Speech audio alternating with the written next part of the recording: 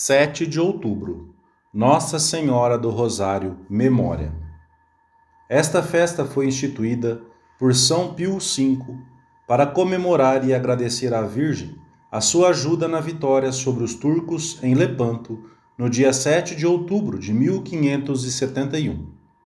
É famoso o seu breve Consueverunt, que via no Rosário um presságio da vitória. Clemente XI estendeu a festa a toda a Igreja no dia 3 de outubro de 1716. Leão XIII conferiu-lhe um nível litúrgico mais elevado e publicou 9 admiráveis encíclicas sobre o Santo Rosário. São Pio X fixou definitivamente a festa no dia 7 de outubro. A celebração deste dia é um convite para que todos rezemos e meditemos os mistérios da vida de Jesus e de Maria, que se contemplam nesta devoção mariana. Primeira meditação: o Rosário, arma poderosa. E entrando o anjo onde ela estava, disse-lhe: Salve, cheia de graça, o Senhor é contigo.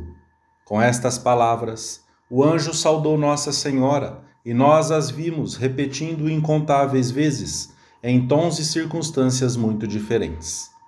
Na Idade Média, saudava-se a Virgem Maria com o título de Rosa, rosa mística, símbolo de alegria. Adornavam-se as suas imagens, como agora, com uma coroa ou ramo de rosas, em latim medieval rosarium, como expressão dos louvores que brotavam dos corações cheios de amor. E os que não podiam recitar os 150 salmos do ofício divino substituíam-no por outras tantas ave-marias, servindo-se para contá-las de uns grãos enfiados por dezenas ou de nós feitos numa corda. Ao mesmo tempo, meditava-se a vida da Virgem e do Senhor. A Ave Maria, recitada desde sempre na Igreja e recomendada frequentemente pelos papas e concílios, tinha inicialmente uma forma breve. Mais tarde, adquiriu a sua feição definitiva quando lhe foi acrescentada a petição por uma boa morte. Rogai por nós, pecadores, agora e na hora da nossa morte. Em cada situação, agora e no momento supremo de nos encontrarmos com o Senhor. Estruturam-se também os mistérios, o argumento de cada dezena, contemplando-se assim os acontecimentos centrais da vida de Jesus e de Maria, como um compêndio do ano litúrgico e de todo o Evangelho. Também se fixou a recitação da ladainha, um cântico cheio de amor, de louvores a Nossa Senhora e de súplicas, de manifestações de júbilo e de alegria.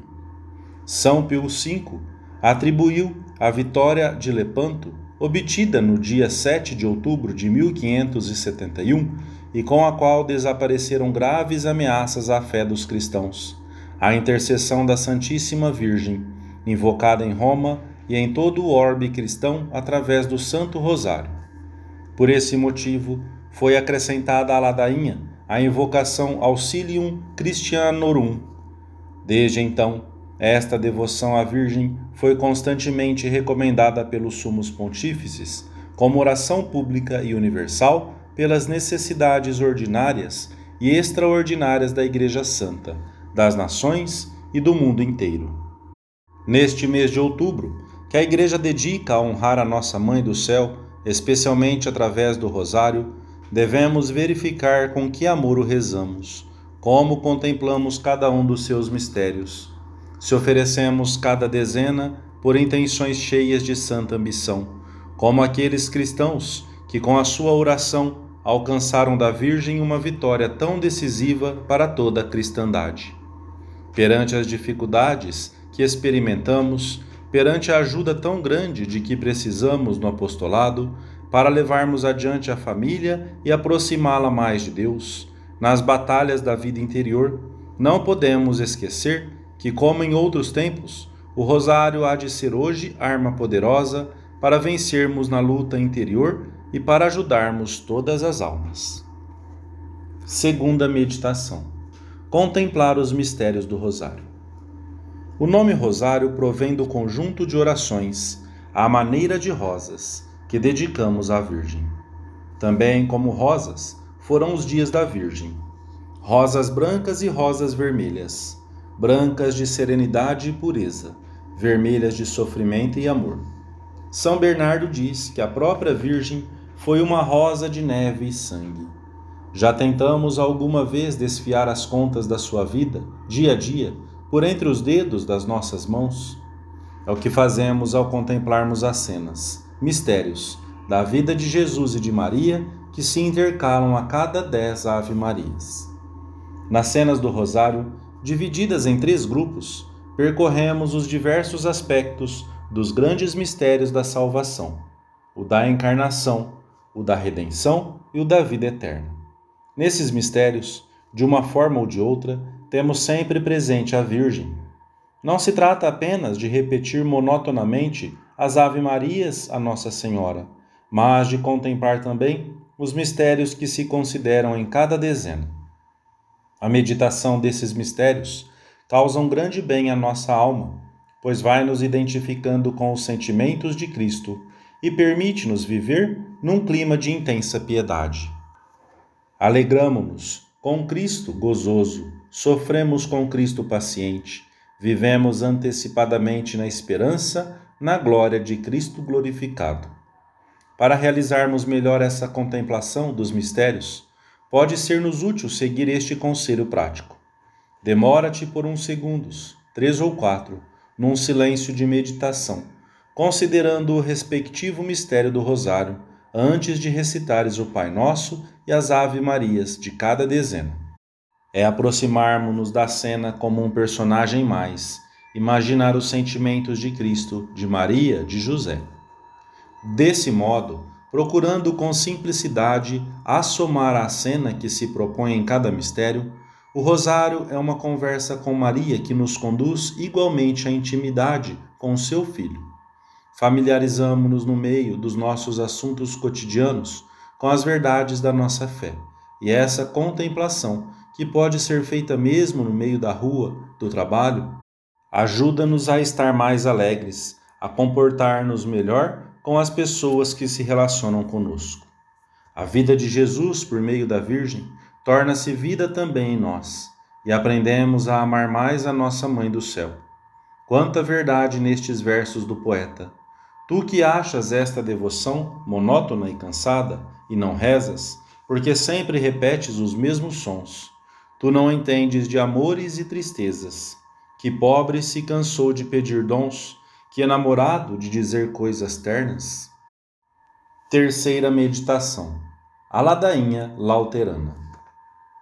Depois de contemplarmos os mistérios da vida de Jesus e de Nossa Senhora com o Pai Nosso e a Ave Maria, terminamos o rosário com a ladainha lauterana e algumas petições que variam conforme as regiões, as famílias ou a piedade pessoal.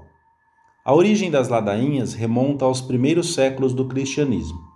Eram orações breves, dialogadas entre os ministros do culto e o povo fiel, e tinham um especial caráter de invocação à misericórdia divina.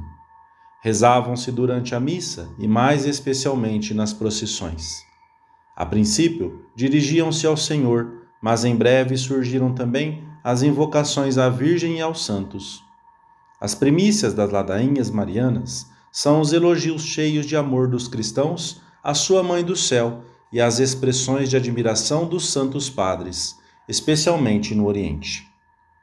A ladainha, que se reza atualmente no Rosário, começou a ser cantada solenemente no Santuário de Loreto, de onde procede o nome de ladainha lauterana, por volta do ano 1500, mas baseia-se numa tradição antiquíssima. Desse lugar espalhou-se por toda a igreja. Cada invocação é uma jaculatória cheia de amor que dirigimos à Virgem e que nos mostra um aspecto da riqueza da alma de Maria. Agrupam-se em torno das principais verdades marianas: a maternidade divina de Maria, a sua virgindade perpétua, a sua meditação, a sua realeza universal e a sua exemplaridade como caminho para todos os seus filhos. Assim, ao invocá-la como Santa Mãe de Deus, professamos expressamente a sua maternidade.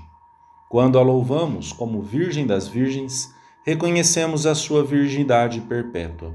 Quando a invocamos como Mãe de Cristo, professamos a sua íntima união com o verdadeiro mediador e Rei, e reconhecemo-la, portanto, como Rainha e Medianeira. A Virgem é Mãe de Deus e Mãe Nossa, e é esse o título supremo com que a honramos e o fundamento de todos os outros. Por ser Mãe de Cristo, Mãe do Criador e do Salvador, também o é da Igreja e da Divina Graça. É Mãe puríssima e castíssima, intacta, amável, imaculada, admirável. E pelo privilégio da sua virgindade perpétua, é Virgem prudentíssima, veneranda, digna de louvor, poderosa, clemente, fiel. A Mãe de Deus é, além disso, medianeira em Cristo, entre Deus e os homens, e por isso invocamo-la sobre 3 belíssimos símbolos e outros aspectos da sua mediação universal. Ela é a nova arca da aliança, a porta do céu através da qual chegamos a Deus, e a estrela da manhã, que nos permite sempre orientar-nos em qualquer momento da vida. É saúde dos enfermos, refúgio dos pecadores, consoladora dos aflitos, auxílio dos cristãos. Maria é rainha de todas as coisas criadas, dos céus e da terra, porque é mãe do Rei do Universo. A universalidade do seu reinado começa pelos anjos e continua depois pelos santos, pelo do céu e pelos que na terra buscam a santidade. Ela é rainha dos anjos, dos patriarcas, dos profetas, dos apóstolos, dos mártires, dos confessores, dos que confessam a fé, das virgens, de todos os santos. E a seguir recordamos 4 outros títulos da sua realeza. Maria é rainha concebida sem pecado, assunta aos céus, do Santíssimo Rosário e da paz. Depois de invocá-la como exemplo perfeito de todas as virtudes, aclamamo-la, enfim, com estes símbolos e figuras de admirável exemplaridade: espelho da justiça, sede da sabedoria, causa da nossa alegria, vaso espiritual, vaso honorável, vaso insigne de devoção, rosa mística, torre de Davi, torre de marfim e casa de ouro. Ao determos-nos devagar em cada uma dessas invocações, podemos maravilhar-nos com a riqueza espiritual quase infinita com que Deus ornou a sua mãe. Causa-nos uma imensa alegria ter como mãe a Mãe de Deus, e assim lhe dizemos muitas vezes ao longo do dia. Cada uma das invocações da ladainha pode servir-nos como jaculatória para lhe manifestarmos quanto a amamos, quanto precisamos dela. Amém.